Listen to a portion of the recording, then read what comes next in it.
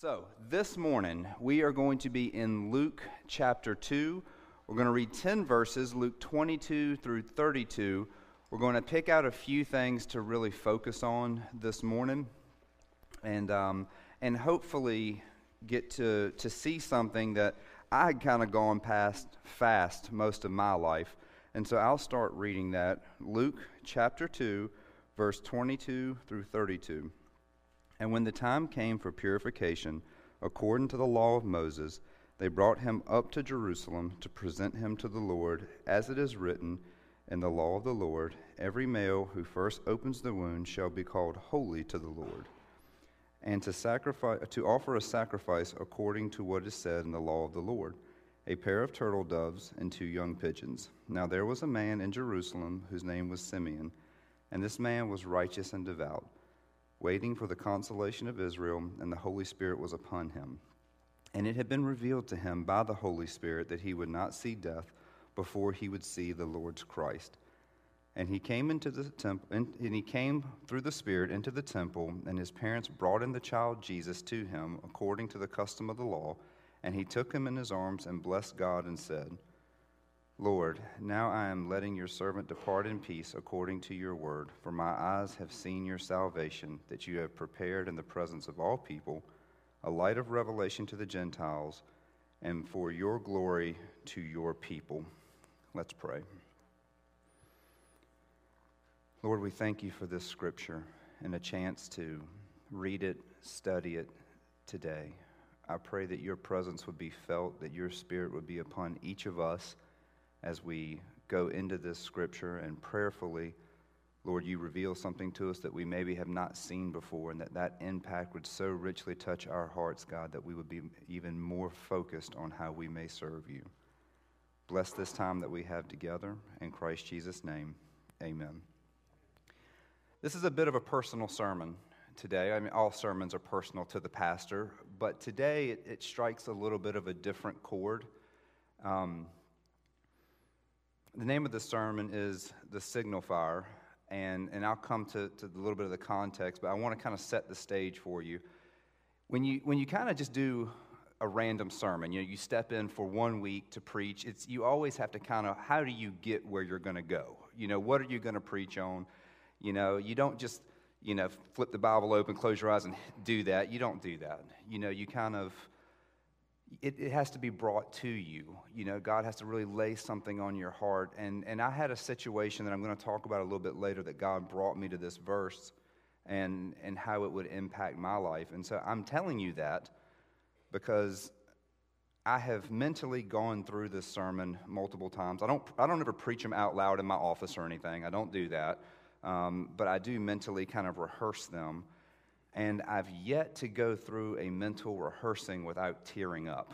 So I'm not a public crier, but I'll be honest, when we open up the Word of God, I'll public cry all day. I'm not ashamed of it because it's the movement of the Word of God in our hearts. So I am warning you that I am prepared because I got my vest on and I'm ready to go. So what is a signal fire? Well, it's simple. It's a fire that's set as a signal. It's self-explanatory. It's right there in the in the words. And I kind of didn't want to make this reference, but for the sake of Pastor Andy and a few others, first thing that comes to mind is Lord of the Rings, when they set that fire and it does all that thing and the armies come. And that is the extent of knowledge I have on that. My wife, father-in-law, and a lot of you may be familiar with the movie, but it sets a point of hope, of a needing help.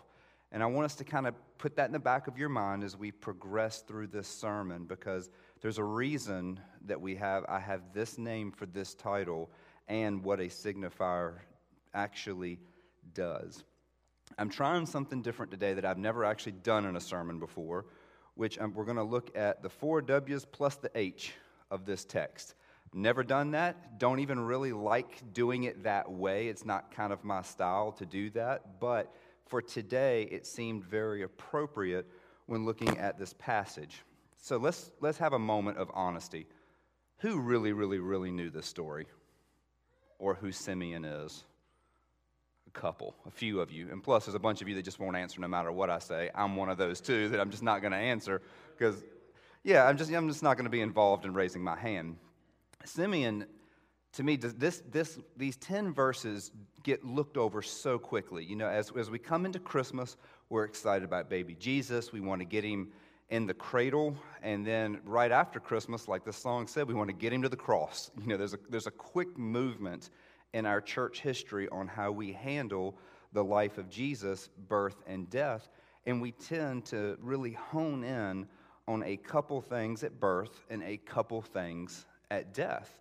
And so we were in staff meeting this week, or last week rather, and we were reading this, and it just really started resonating with me. You know, this guy Simeon, what an awesome thing to be this man, to know that he would get to see the coming Messiah, to know that the Spirit was upon him. And there is so much. I'm going to tell you, in those 10 verses is at least 5 different sermons. Now, I'm not going to do 5 today. I'm going to do the one. But I have to really follow my notes, or else I will get sidetracked, because there's so much information in those 10 verses. So let's start with these W's. Who is waiting for the consolation or the comforting of Israel? That's Simeon. He's waiting for it. It's right here in the text. He's been waiting for it. If you remember, up until this point, we've had a lot of years that is referred to as the silent years, you know, in Scripture. It's not that God was completely silent. It's that we don't see books being written down. We do know that there were prophets. We do know there were many people that were proclaiming the Word of God. So God isn't silent, but for sake of argument, it's known as the silent years. So Simeon is in prayer, waiting for the day of comfort to come to Israel. I don't know if you've ever really thought about what that means. Have you? I don't sit around thinking about this stuff. Sometimes I hit a bump in the road and I stop, and I'm like, I'm not moving past that one point, because it seems so small. It seems like such a small thing. You know, he's waiting on the consolation of Israel.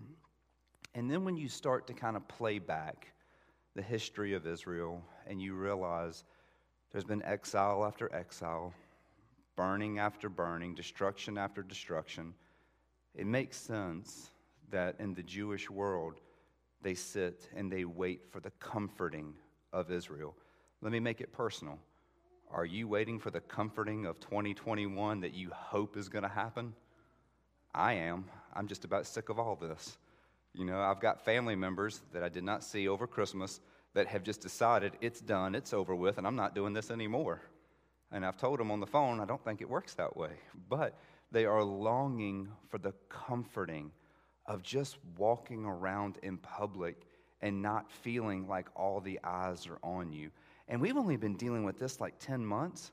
Can you imagine the history of Israel that Simeon is reflecting on, desiring the comfort for Israel, the time when the Messiah would come and bring a healing to God's people, and God's people would repent and turn back to Him. I mean, we long for that. We had a month of prayer in, was it November, end of October, November. We go out weekly, and people in our community walk and pray, and we desire longing and comforting before the Lord.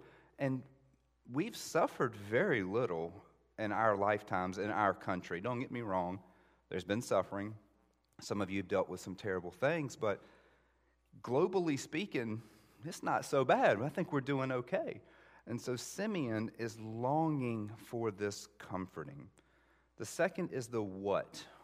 What is Simeon filled with? He's filled with the Holy Spirit. Now that's another sermon, and I'm going to touch it, but I'm not going to go all over it. A lot of people like to think in terms of the fulfillment of the Spirit coming upon us. They immediately go to the book of Acts, they go to Pentecost, and that's the starting point. You got to back up all the way to Genesis, because the Holy Spirit didn't just like pop up at Pentecost and in Acts, and that's the first time. No, we see right here, and it's an interesting note, because when I think Pentecost, I think, okay, Jew and Gentile. Well, this is a Jewish man filled with the Spirit before Pentecost at the birth of Christ, who was promised before the birth of Christ through the Spirit that he would see the coming Messiah. This is a big, big, big one more big theological point in Scripture that we just blow past. When I say we, I mean I. It's just easier for me to say we. I blow past really quickly because I want to get to the Pentecost, spirit. But we see that even here, God's work in our lives through the Spirit is very, very complete. And God is very much making movement in the way of the Spirit. When is this event occurring? So we got the who, we got the what, now we're at the when. When is this event occurring?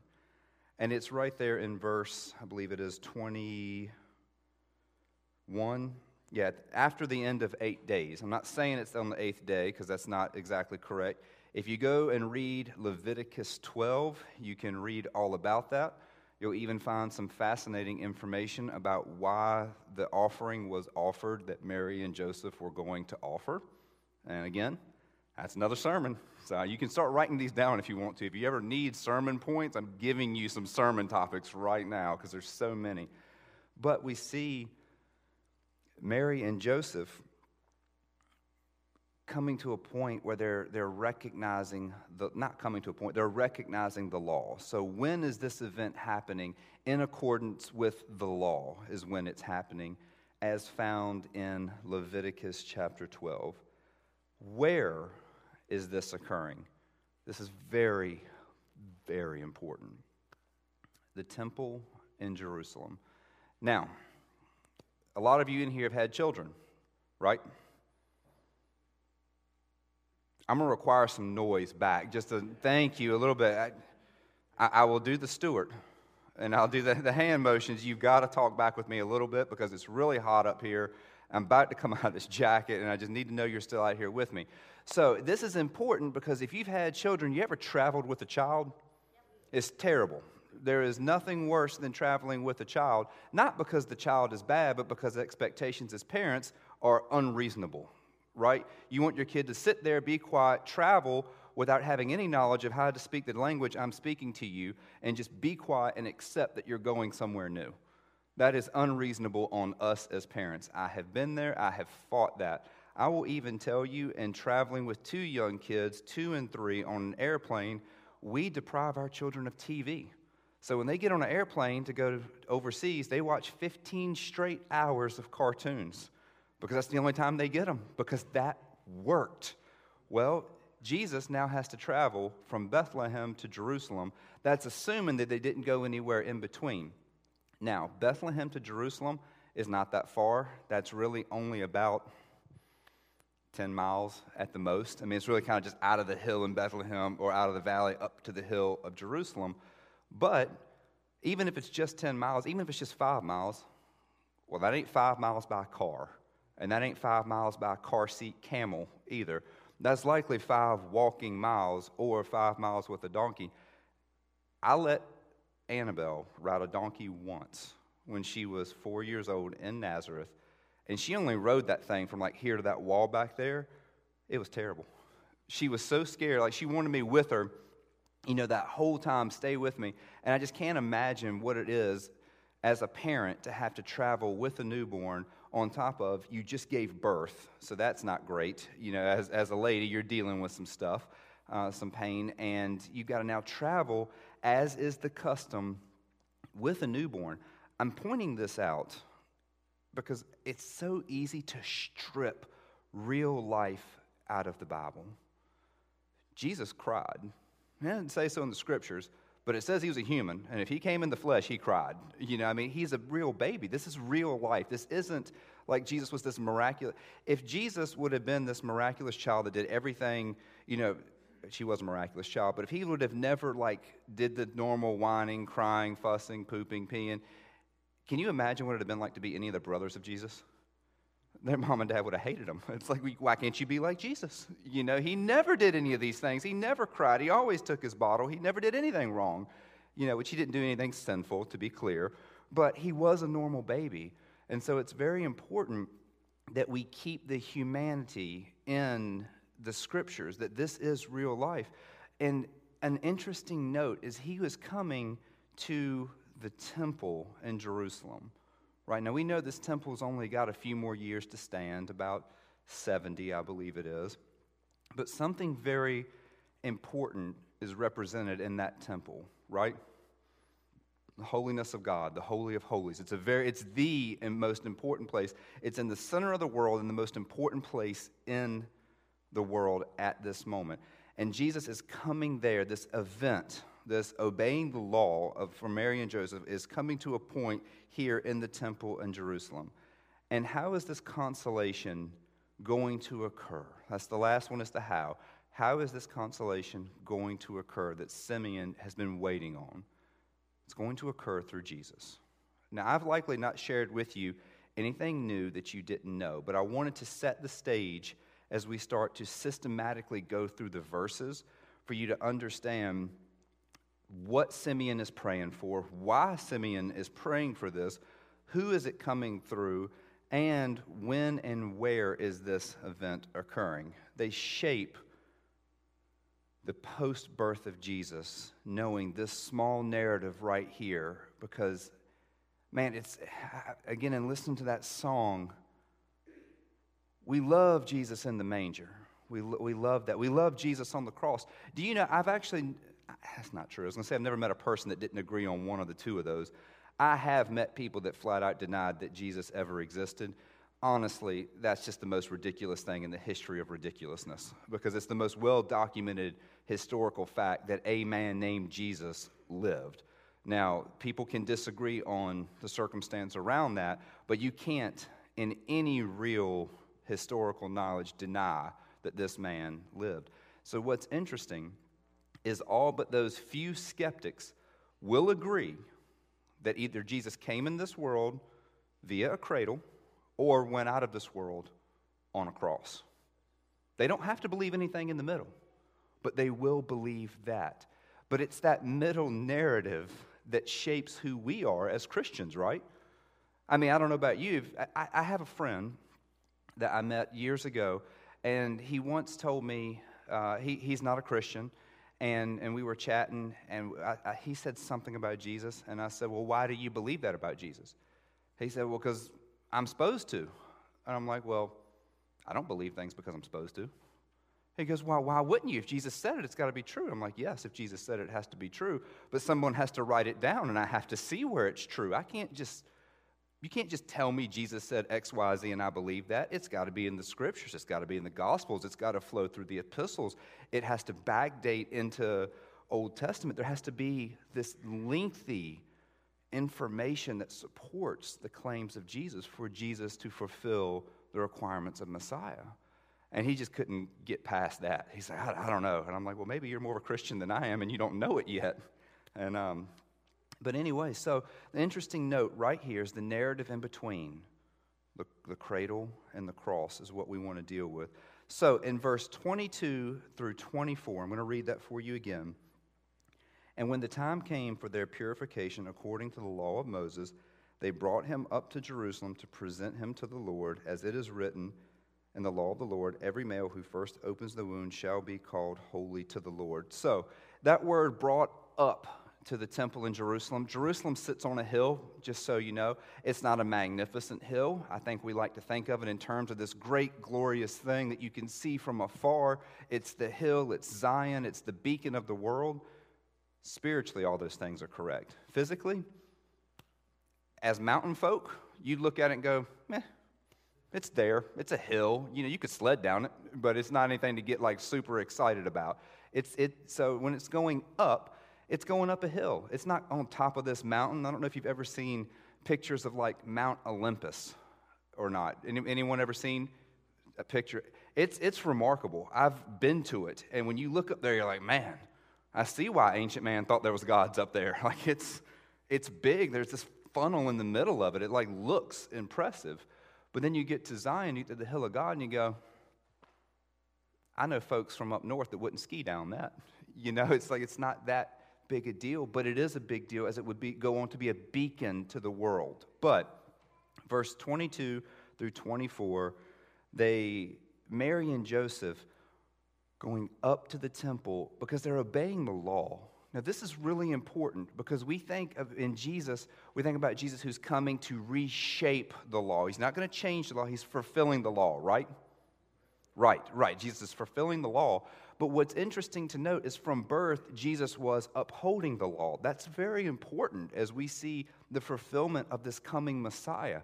Nothing can be lost in Jesus' deity, right? He has to follow the Masonic flow that is promised in the text, or else we got a big problem. If Jesus does not follow Masonic flow, then we don't have a Savior.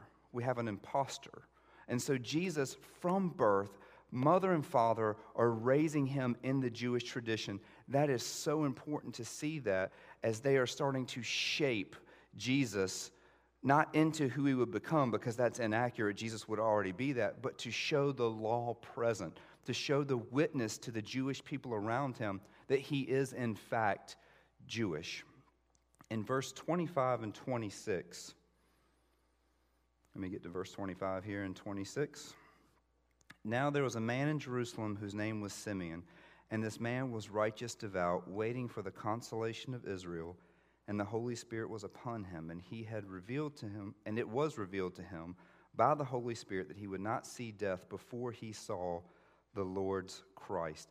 A Jewish man promised to see the Messiah by the Holy Spirit. Again, whole brand new sermon on that. But I'm going to go through this piece by piece because I want you to start packing this. This is the outline of a puzzle here that you've got to get together. It's very important that we see Jesus being raised in obedience with the law. We see a man, as Gentiles, and I'm going to use the word Gentile a lot coming up here in about 3 minutes. As Gentiles, it's easy for us to frame work around Jesus because, well, as Paul would go on to talk about the inclusion of Gentiles, Peter as well. But for a Jewish man to be promised through the Holy Spirit that the coming Messiah he would see before he died, and then to see him as a fulfillment of that promise is a great big deal, not a small thing that we go past quickly. And so Simeon is going to see that. And he came into the Spirit into the temple, and when his parents brought in the child Jesus to him, according to the custom of the law, he took him up in his arms and blessed God and said, have you ever seen a child and just went, wow, that child's going to be something one day? I haven't. I've got kids. I've looked at them and like, wow, they're beautiful, or wow, they're breathtaking. And it's a Seinfeld reference. And I've looked at kids and thought a lot of things, but I've never looked at a kid and blessed God and said, my eyes have seen. Simeon did not know who this Messiah was going to be. He didn't get a description. Look for Mary, kind of young. Joseph, not the dad, so he might look a little sheepish. Going to be a little baby, first baby boy. She's likely in white and blue. He's likely got the head wrap with the beard. No description. Where we got those descriptions of Mary and Joseph from, I'll never know. But that's what it is. There's no description, okay? But that little child, imagine how many kids are being brought into that temple. It's not like one a year. People are having babies. Matter of fact, I wasn't going to say that, but I'll say it's the pastime. You're having babies, okay? You're growing as a nation. You're having babies. This is not abnormal for Simeon to get to see a child come in to be dedicated to the Lord. But when he sees this baby, he raises his voice to the Lord and blesses God and goes on to say, Lord, now you are letting your servant depart in peace according to your will, for my eyes have seen your salvation. Can you imagine being a bystander in the temple and you see the baby, you're admiring the baby, there's the baby, they're coming in with mom and dad, the priest comes in, is going to do his thing, and all of a sudden, you hear the priest go, my eyes have now seen your salvation. What would you even do as a bystander? I mean, I'm gonna eavesdrop. I'm gonna keep listening, like, who is this salvation in this little child that this man is speaking of? Because Simeon would have been highly regarded. There's a whole back history on Simeon that's really very good as well. It's worth looking into on your personal study time. And then he says that you have prepared in the presence of all people a light of revelation to the Gentiles and a glory for your people Israel. Believe it or not, all that's been set up to this point. I haven't even started the sermon yet. Don't worry, it's going to go a lot quicker than all that. I just wanted to give you, again, this framework. What does this all mean? Why is Simeon making this very psalm-like poem prayer to the Lord for? I want to tell you a story. A few of you already know this story. I'm going to spare you the depth of details because it's not relevant. But recently I was visiting family in Greenville, South Carolina. And we were walking around one evening. It was my wife's birthday, and downtown Greenville. And there's street preaching in Greenville. Y'all ever seen this? Y'all have seen street preaching? It's awkward. Sometimes it's really, I've heard really great preachers. Sometimes it's like, I just feel like you're just yelling at me, for no real reason. Like, I don't know why you're yelling at me. And I walked past this group, and I'm not going to identify the group with you. If you want to know, come see me later. But this group is identified as a hate group by South Carolina. And I'm usually somewhat good at just ignoring ridiculous things. I can usually kind of mind my own business, walk past it, and be done. Well, I walked past, and I ignored them the first time I went past. I did really good. And then it was time to go back past them again, and I did really well. I got them at about right here as I was walking by, and I heard them say, "That's right, you Gentiles will be serving us. You'll be our slaves when Jesus comes back to liberate us, and you'll be the ones that paid." And I made it at about that point, and I just kind of spun around and went back. And I very politely, because if you should not be anything in this world, you should always be polite. You'll go further in life with politeness than anything else. And I tried to just talk with them. They would not talk to me. They did not like anything about me. Matter of fact, they wouldn't even look at me, which if you figure out who this group is, you'll know that's kind of their MO, is they're not going to look at me. And they are just saying some crazy stuff. And so I very politely asked them, "What book are you reading from?" Well, of course, they ignored me. They did that about 3 times. And it ended with me lightly walking away, but a little bit louder proclaiming, "No one can take you serious if we don't know what you're reading from, because you need to cite your source. It's a big thing in my life, cite your source. Anybody can say anything."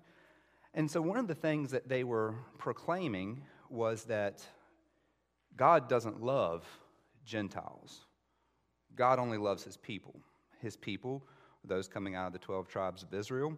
Anyone else, God created you for your damnation. Now, I will share something very raw with you that I don't really particularly want to share, but I think it's important that you know this. I don't really struggle in my faith, but I have hiccups like everybody else. And it's not a hiccup of, "Oh, I don't believe." It's a hiccup of, can it all be right? Can it all be true? Can all this book be so well preserved? Am I read it right? There's Hebrew words I don't know in here. There's things that we read and we go, "Lord, Isaiah, what are you talking about?" We kind of know. Read the book of Isaiah. If you've never had this moment happen in your life, go read 3 chapters out of Isaiah out loud in front of a mirror. Because it goes from Isaiah talking to God talking, to him talking about Israel, to him talking about Jesus, back to him talking about a nation. Then there's this other nation. It's really confusing, and it's fun. Like, I enjoy this. But I'm telling you this because when I heard those guys use the Bible the way they did, I had a hiccup. And that hiccup was, how are they distorting God's word so deeply and doing such a good job? Like, they were good. I'm going to tell you, I would bet somebody else's bottom nickel that they quote the Bible better than most anybody in this room. And that's not me taking a shot at you. That's me giving credit to them that they are very, very good. And when I say hiccup, it was I come home and I go, okay, here are the things I know. I know these verses and how these verses support or argue against what they say. So I started research. And I'm not joking you when I tell you it was about 43 hours of research on this group. I couldn't let it go because they had caused a question in my mind. Not a question of faith, not a question of, do I believe in Jesus, but a question of how are they doing what they're doing. And it took some time for me to bring some reconciliation to this whole Gentiles aren't included. And I hope one day you walk past this group and you hear them and you feel I don't want you to feel the way I felt, but I want you to feel what it's like to be challenged, because we should be challenged in our faith. And as I was sitting in my office, right there through that window, very upset, frustrated. How are they distorting the Word of God? How have hate groups over the years manipulated God's Word? I thought of a song. I love music. I'm a music guy. And it's a band that I'm sure I'm the only one in here that's listened to. It's not a Christian band. They're called Kill Switch Engage. The lead singer is a Christian, and it's a phenomenal band. But in this song, it says, "No more following an endless maze. Separation will define a new way. What was broken and what's led us all astray. The chosen are renewed in amnesty. We are given to fight. There's hope just in sight. The signal fire is a light." That might not mean much to you, but it broke me in half when I thought about Christ as a signal light. And all of a sudden, it started flooding in. The verses started coming back to me. I've struggled for 43 hours with this ridiculous group of godless no one in Greenville, South Carolina, of all the cities and states in this world. That's my point of struggle. And it starts to flood in. Christ is the light. And I know that, but it's like, now I've got to find it. I'm literally nearly ripping pages through my Bible looking, and I hit this verse, a light of revelation to the Gentiles. And me being me, I'm like, okay, God, you said it in the New Testament, back it up in the Old Testament. And I start thumbing back through the Old Testament, and I hit Isaiah 49:6 and realize Simeon is quoting Isaiah 49:6, that there would be a Messiah that would come, that would be a light of revelation to the Gentiles, that we are not people of promise. If you're a Gentile in this room, we are not the promised Hebrew people, okay? We are distant from God in way of His promised people. But God had a plan. God had a grafting in. What this hate group likes to argue is that you will never be grafted in. And I say that is ridiculous. And let me name a few. How about Rahab? How about Ruth? How about Hagar? How about the fact that you say, well, that's all women. Okay, Nineveh, an entire city that Jonah threw a fit on a hill because God wouldn't kill them, was grafted into the kingdom of God because God had a plan for us who are not a people to become a people. And that promise for us as Gentiles, while there from the beginning, through the Zion hymns and psalm, we see it. But for us, we stepped back and we saw a light that would be the birth of Christ. And that wasn't a signal fire signaling that Christ needed hope. That was a signal fire for us going, hope has arrived. We are in. It's now us. We now can look and go, we are rescued. If you've ever been lost in the woods and you see a light after hours of wandering around, you can't possibly know how hope is restored in you. To literally, and I'm talking from someone who's been lost in Colorado in the woods, to seeing a light in the darkness and realizing I'm not going to die tonight. This is a spiritual light in our life through the person of Jesus, through a star that would shine away, Jesus being the light of revelation, a light into the world. Go read the entire book of John, and you're going to see it's riddled with that one word, light. And that our hope and salvation promised in Isaiah, uttered from the lips of Simeon, laid in such a small package, would be our salvation. And when I hit this point, I'm in. Christ loved me. God had a plan for me. I know these things. You know these things. This is not new. Unless this is your very few times in church, and if it is, God bless you for being here. We love you and hope you come back and continue to come back. But if you're like me who grew up in church, this is not new information. What is new is me realizing this little bit of a theological hiccup that I hit with a group that doesn't mean anything is how so many people feel that they're separated from Christ because of their sin. While I felt this group telling me, you're a Gentile, you're not included, God hates you, you realize so many of us sit in these pews, neighbors, friends, family members, going, God hates me. Why would God forgive me? And I think one of the biggest issues we hit in church today is we get the gospel, but we don't accept the gospel. You've been baptized, you believe, but I've heard so many Christians say, but how could God love me? I love him. How could he love me? And it's very simple. A light to the Gentiles. He loved you to a point of dying for you. You know that. But what we have to do as brothers and sisters is be in each other's business and go, are you truly accepting the light that is Christ? Are you truly there and accept the love, the forgiveness? You can't out-sin Jesus' ability to forgive you. And you can write that down. It can't be done. There is one sin that's listed that is unforgivable. And with that one, there's a lot to talk about around that, and that's blasphemy of the Holy Spirit. And I'd love to have that conversation with you. Not right now. But you can't out-sin Jesus' ability to forgive you unless you will not repent, turn, and give your life to Christ. It's that simple. A light of revelation to the Gentiles. You are promised as children of a new promise, a spiritual promise. You are grafted into the kingdom of God by that child himself that would die for you as long as you accept willfully, I am a sinner, and plea, God, I love you. Maybe I've loved you my whole life. But there has been a gap between you and I, Father. Whether I created it or whether it's just part of my makeup that I feel distant from people, there's a gap between us, God. And I want you. I want to fall before you and truly fall before Christ. What will you do today? We live it, but do we talk about it? Do we check on I'm willing to bet you ask your friends and family how they're doing. But do you ask them where they're at spiritually?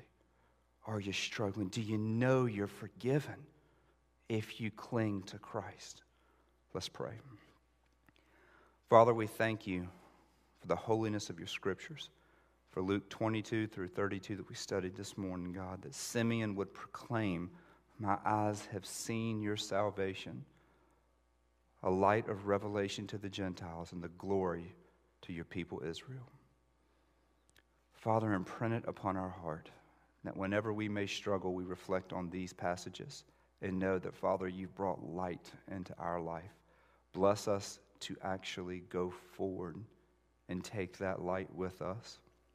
Challenge us to talk to friends and neighbors and ask them, have they seen the signal fire of salvation? And if not, can we show it to them? And we pray this in your holy name, Jesus. Amen.